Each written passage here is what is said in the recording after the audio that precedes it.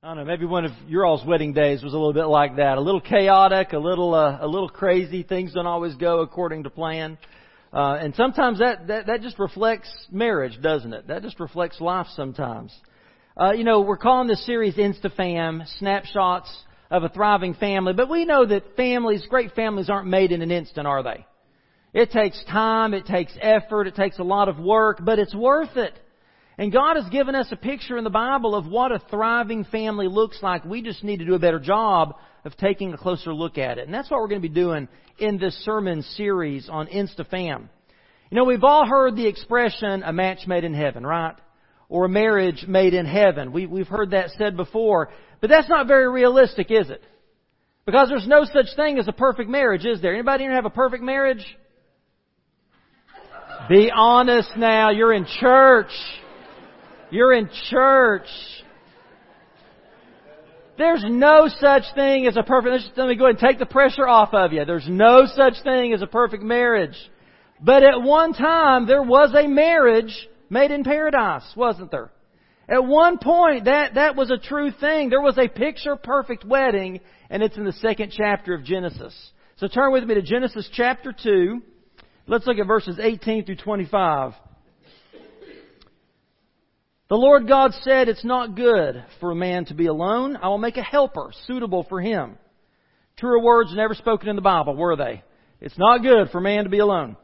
Now the Lord God had formed him out of the ground, the Lord God had formed out of the ground all the beasts of the field, all the birds of the air, and He brought them to the man to see what he would name them, and whatever the man called each living creature, that was its name.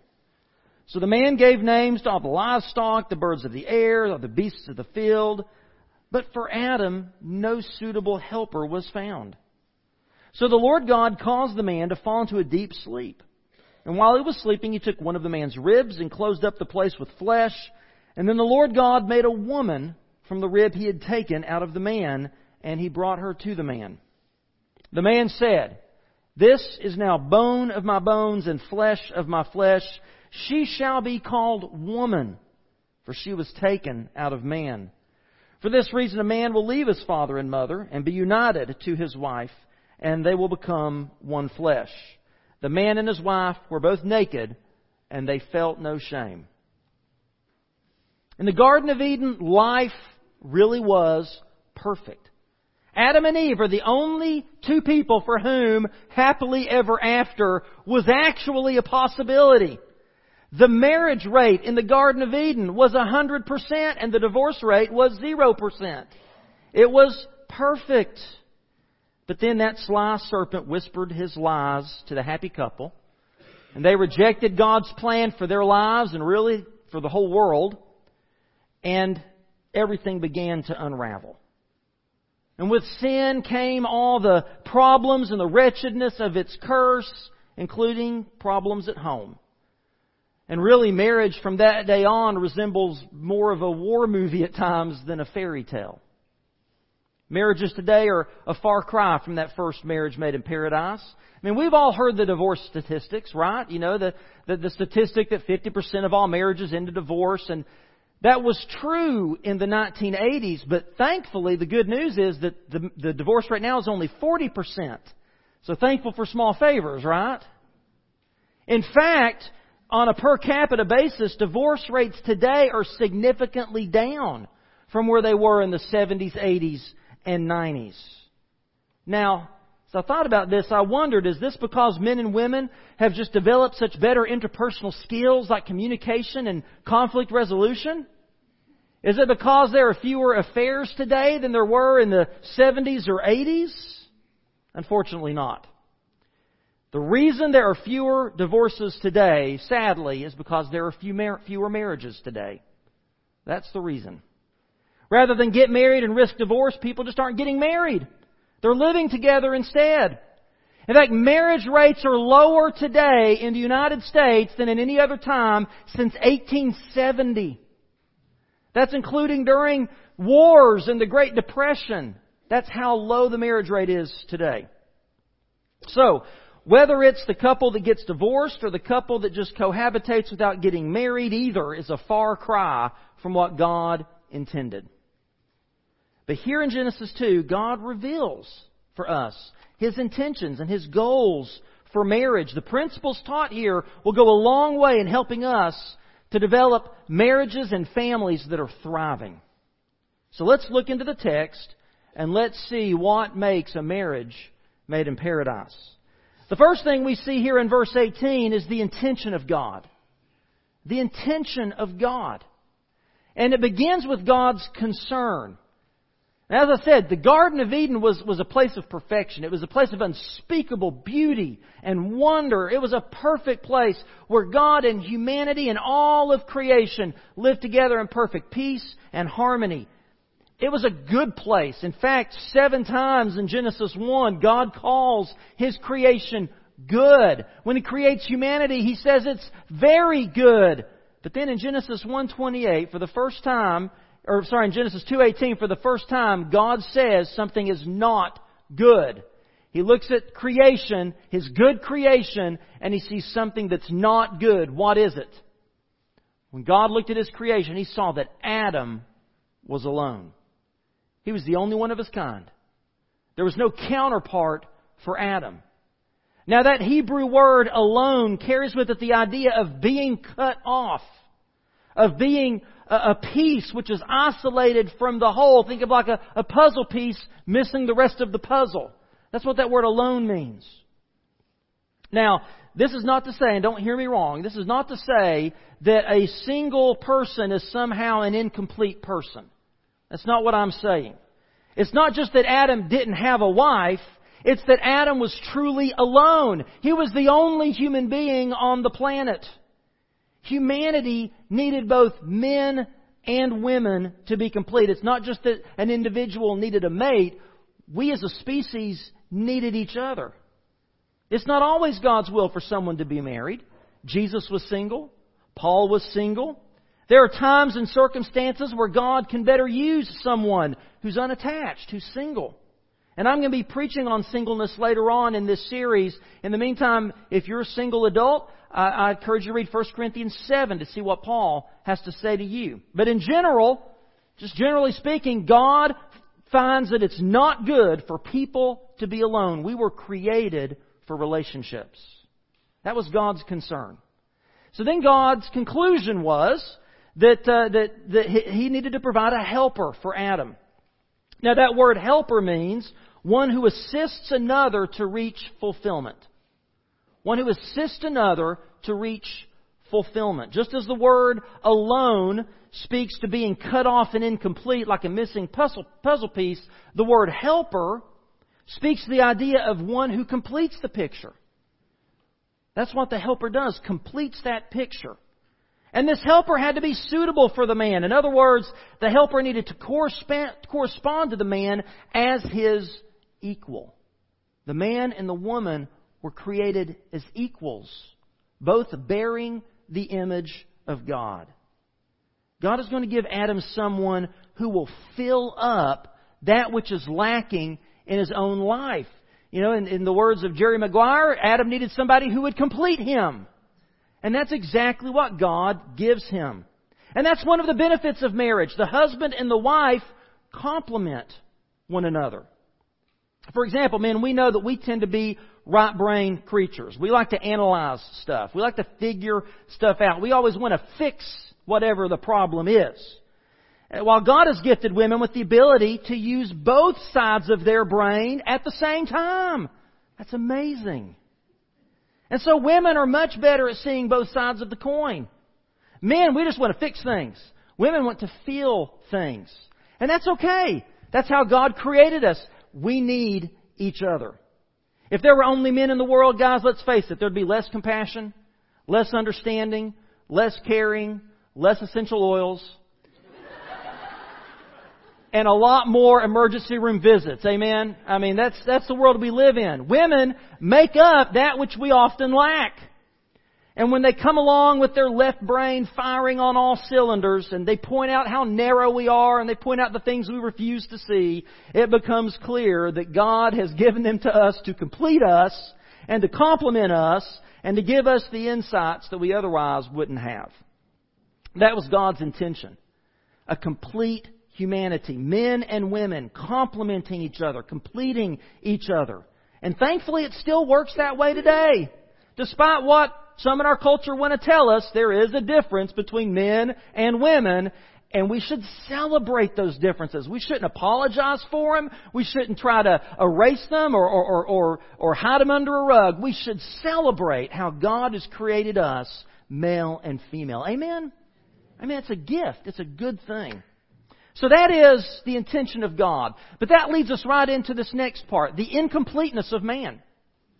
The incompleteness of man. And we see here in verses 19 through 20 a desire shaped by God. God has shaped this desire for Adam. Look with me again at verse 19. Now the Lord God had formed out of the ground all the beasts of the field, all the birds of the air, and He brought them to the man to see what He would call them. And whatever the man called each living creature, that was its name. So the man gave names to all the livestock, the birds of the air, and all the beasts of the field. Now, why did God do this? Why did God have all these animals pass before Adam so He could name them? Was it merely an intellectual exercise? Or was God's goal something far deeper? I don't think it's just that Adam was bored, and so God just needed to give him, something to exercise his brain. I don't think that's what it was. I think the goal here was to awaken in Adam a desire for companionship. As Adam saw all these animals pass by, he noticed they all had mates. And Adam became painfully aware that he was the only creature who seemed alone. This was God's way of giving Adam, of arousing within him this desire for companionship. He was showing Adam his incompleteness. Now this means that whenever a human being has a desire awakens in someone to look at the opposite sex with interest, that's a good thing. That's a God-given desire. God has given us that desire deep in our heart for companionship with the opposite sex. Now, moms and dads, I understand we don't like to acknowledge this desire. There's a part of me that doesn't ever want to face the reality that someday Daddy will not be enough for my little girl. I always want her to be my little girl. But it is God's design that someday Mom and Dad just aren't enough. That's a natural part of the transition from childhood to adulthood. And there comes a time in every normal, well-adjusted life when a person begins to feel that yearning to find a member of the opposite sex and settle down and begin a family of their own. That's how God intends for life to work for humanity. It's a desire shaped by God. But you know what? God is never going to shape a desire if He doesn't give us a way to satisfy that desire. So next we see a desire is satisfied by God. God is always going to help us to find His way. He's going to provide a way for us to fulfill every desire that He ever gives us. Our problem is when we want to get ahead of God and satisfy that God-given desire in our own time and way. Right?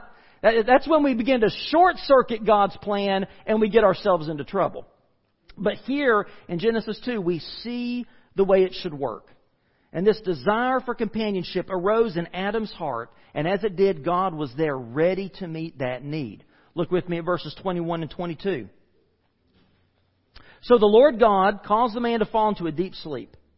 And while he was sleeping, He took one of the man's ribs and closed up the place with flesh. Then the Lord God made a woman from the rib He had taken out of the man, and He brought her to the man. So first we see that God put Adam to sleep while He did His work. Adam had it easy. Right? I mean, he didn't have to get anybody to fix him up. He didn't have to go on any blind dates. He didn't have to risk the pressure of asking a girl out and be rejected.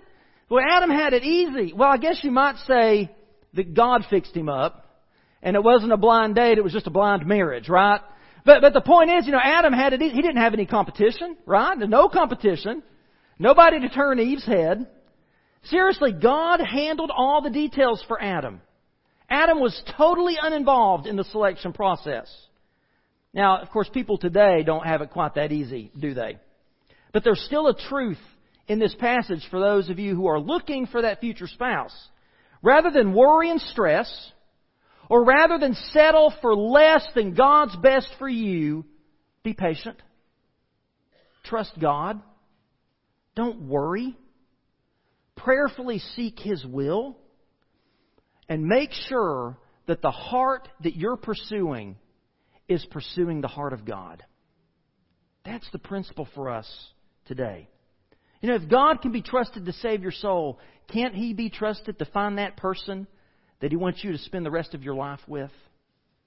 Well, the second thing is that while Adam was sleeping, God performed the first surgery. God removed one of Adam's ribs from which he was going to make Eve. Now, if you've ever had surgery, you know that surgery is no walk in the park. You're right. Even what people call a minor procedure, it's only minor if it's not happening to you, right? Every surgery involves pain. It involves discomfort. There's a cost to it. And the same is true of marriage. You see, marriage forces us to think of someone else. It forces us to consider someone else's needs before our own. It makes us sacrifice something of ourselves for the one that we love. And that's painful. And that's uncomfortable. And that comes with a cost. But it's worth it. Just like the pain and the discomfort of surgery is worth it when it brings healing, when it brings new life, marriage is just as much worth it. Now, you may be wondering this morning, David, do you really think God literally took a rib from Adam to make Eve? Well, I'll answer it this way. If I believe that God literally spoke the universe into existence, if I believe God literally took the stuff of earth from which to make the first man, then why would I have a problem believing that God took a rib from Adam to make Eve? Right? Why would I have a problem with that? He's God. God can create whomever, whatever, however He wants, right? Did God have to make Eve from Adam's rib? No, He didn't.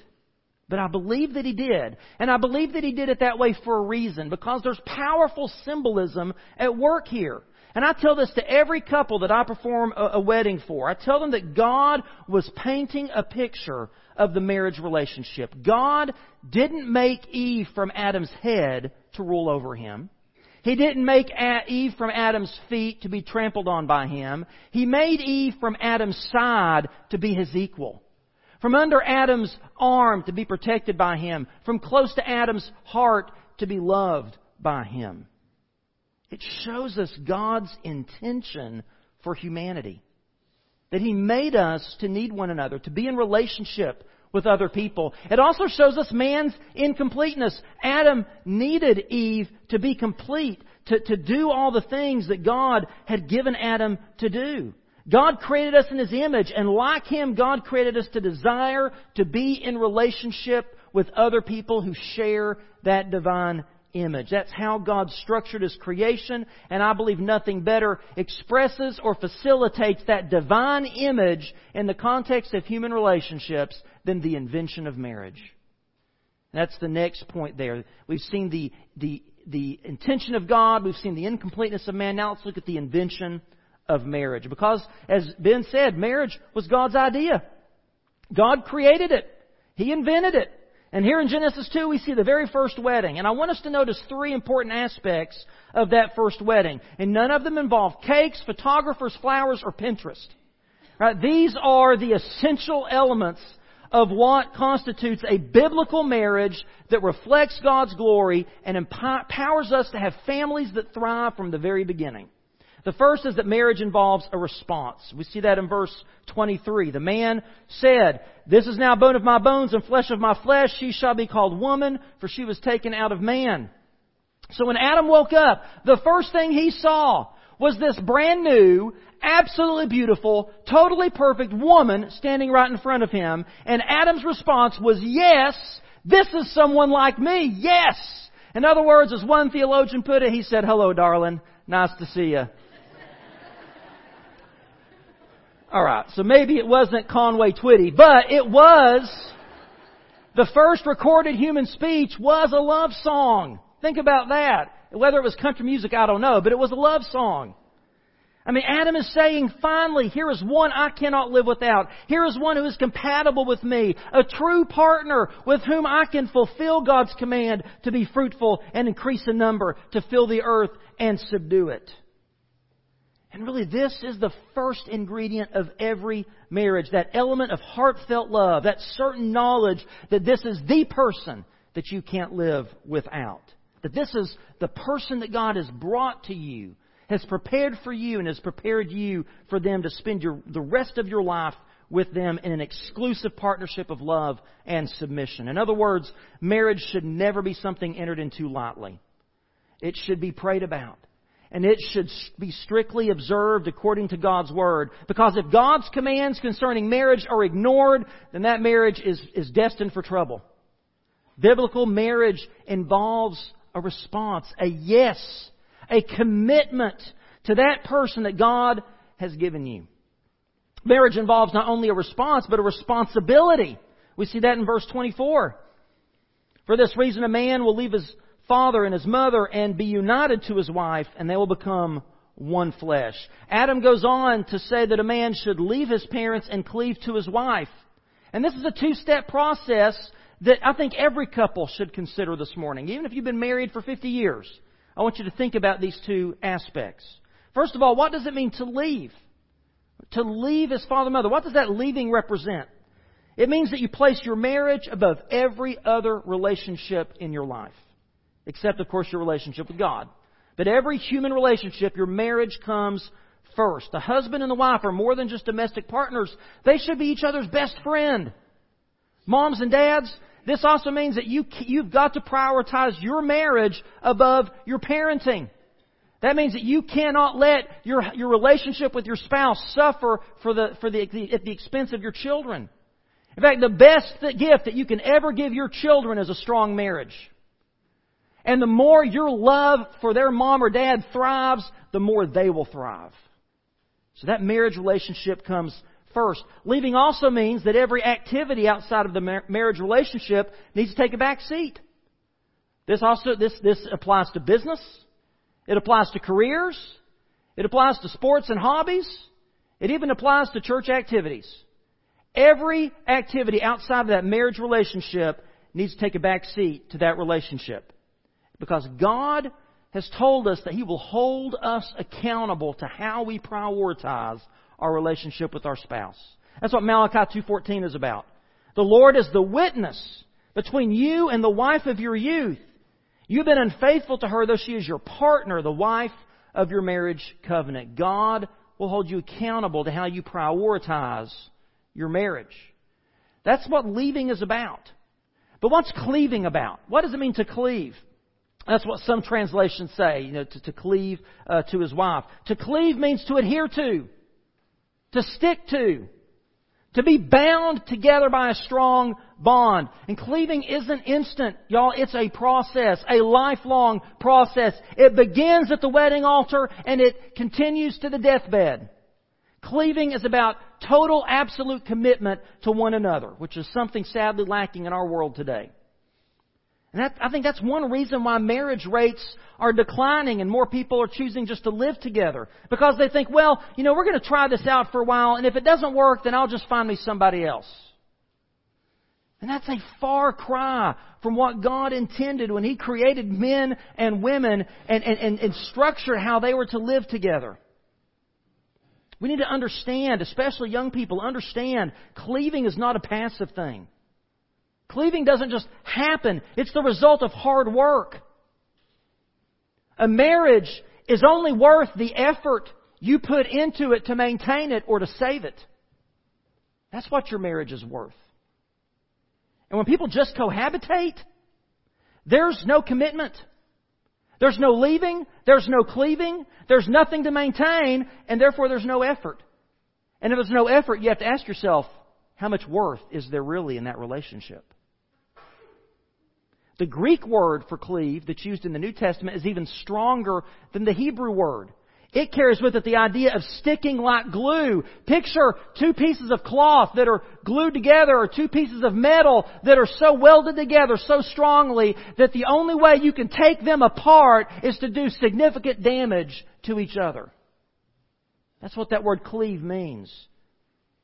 And if you really believe that the two become one in marriage, then you have to believe that anything that tears those two apart does serious damage to both and to their entire families.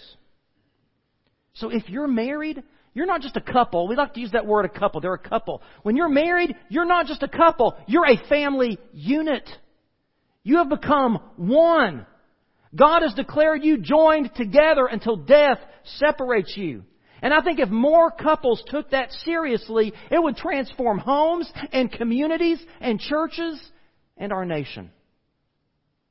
If couples thought of themselves as a single body, if they loved one another as they do their own bodies, which Paul talks about in Ephesians 5, I think divorce would be just as serious and just as much to be avoided as an amputation of your arm or leg. Right?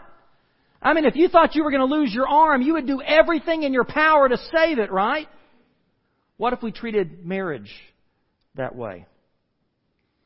Now this morning, if you've experienced divorce, I know this can be a difficult topic to hear about. And I want to assure you that I have nothing but compassion for you in my heart. And in a few weeks, I'm going to talk about how we can think biblically about divorce. But for now, I want you to know that while divorce was never a part of God's plan, and divorce always falls short of God's will for us, we also have to acknowledge that none of us live in paradise. And that life and relationships are messy and broken. The Bible's clear. God hates divorce. But in the Bible, God also makes allowance for divorce. Now that doesn't mean God sanctions it. But that means that God is well aware of our frailty. Divorce is not some unforgivable sin. Okay? And so no matter what has happened to you, no matter where you've been or what you've done, I want you to know that God loves you. And that God longs to forgive you and He longs to heal you. And I'm going to say more about this in a few weeks. Marriage involves a response. Marriage involves a responsibility. And finally, marriage involves a righteousness. Look at verse 25. The man and his wife were both naked, and they felt no shame. Adam and Eve were naked, but they weren't ashamed of their nudity. This simply drives truth for us. It drives home for us the truth that the only valid arena for sexual expression is within the marriage relationship. Don't listen to the world's lies about sex, its twisted ideas of those relationships. Hebrews 13:4 says, marriage should be honored by all, and the marriage bed kept pure, for God will judge the adulterer and all the sexually immoral. I don't think I can make it much clearer than that, do you? God takes sexual purity very seriously. And He isn't going to change that because of popular opinion. Thankfully, God doesn't run the universe based on polling data. What was true when the Bible was written is still true today. Amen? Human nature hasn't changed. God's nature hasn't changed. Nothing has changed except for the mores of our day. That's the only thing that's changed, and God doesn't pay any attention to that. Nothing has changed in how God designed human hearts to flourish in relationship with each other. If you were honest this morning, and you were to take your marriage, and you were to lay it aside this passage of Scripture in Genesis 2, how would your marriage stack up against one that was made in paradise? If you were to compare it to this on a scale of 1 to 10, where would your marriage be this morning? Or would you have to say that there's some leaving and cleaving that needs to take place in your relationship? Is there some activity or pursuit or priority that is coming between you and your spouse? Maybe it's career. Maybe it's a group of friends. Maybe it's a hobby. Maybe it's money. Maybe it's your own pride. Whatever it is, what is keeping you and your spouse from being as one flesh? Husbands and wives, I invite you to take a long, hard look at your relationship and respond together this morning before the Lord. Allow Him to have His way in your marriage. Are there needs in your relationship that need to be addressed today? And if your spouse is not a follower of Jesus Christ, then your first priority, your number one priority, is to pray and work to help your spouse come to faith in Jesus Christ. That's the number one thing to help your marriage. And if the sizzle has begun to fizzle, then maybe this morning you need to ask God to rekindle the flames that once burned so passionately. Bring your marriage to Jesus today. Let Him fix what's broken. Let Him strengthen what is weak. Let Him take what's good and make it even better. And maybe you're not even married this morning, but you're concerned about that future person you're going to marry. Why not bring that to the Lord today? And if you're a single adult, or maybe you're single again this morning, what areas of your life need to be brought under the control of the Lord Jesus Christ? I want you to understand that God has a plan for everyone here today. That plan for you may or may not involve marriage. But I promise you that God's plan for everyone here today does involve salvation. God's plan for you does involve a thriving relationship with Jesus Christ. And that should be our number one priority. Because in order to have a thriving family, you need to first and foremost be thriving in your walk with Jesus Christ. What is God speaking to your heart this morning? How do you need to respond to His love and commitment to you? As Ben pointed out, the marriage relationship is supposed to point us to the relationship that we are supposed to have with Jesus. How does your relationship with Jesus measure up today? Whatever God is laying on your heart, I pray you'll come and respond today. Would you stand and pray with me? Father, thank You for the gift of marriage. Thank You for what it teaches us about ourselves. Father, marriage can be a painful mirror sometimes that we look into and learn the truth about ourselves. It does show us our incompleteness. It does show us our weakness. It calls us, on the carpet for our selfishness and for our misplaced priorities and for our immaturity at times. God, I pray that every marriage in this space or listening on the radio today, Lord, would be strengthened, that they would become as iron sharpening iron, to help us all to grow in maturity and completeness in Christ Jesus. Father, those in this room today that don't know You as Lord and Savior, I pray first and foremost they would give their heart and life to You today. They would begin that ultimate relationship with You, that marriage points, that covenant commitment that You long to make with each and every one of us. Father, I pray for those in the room today that are divorced, that are single, that are hurting this morning because of what someone has said or done to them in a relationship. And I pray, God, they would find Your grace powerful enough to bring healing to them and to strengthen them and to bring wholeness to them as men and women made in the image of God, whom Jesus Christ died for. Father, I pray that You would help us as a congregation to be a safe place where people can come to experience that healing and that hope that is only found in Christ. It's in His name we pray. Amen.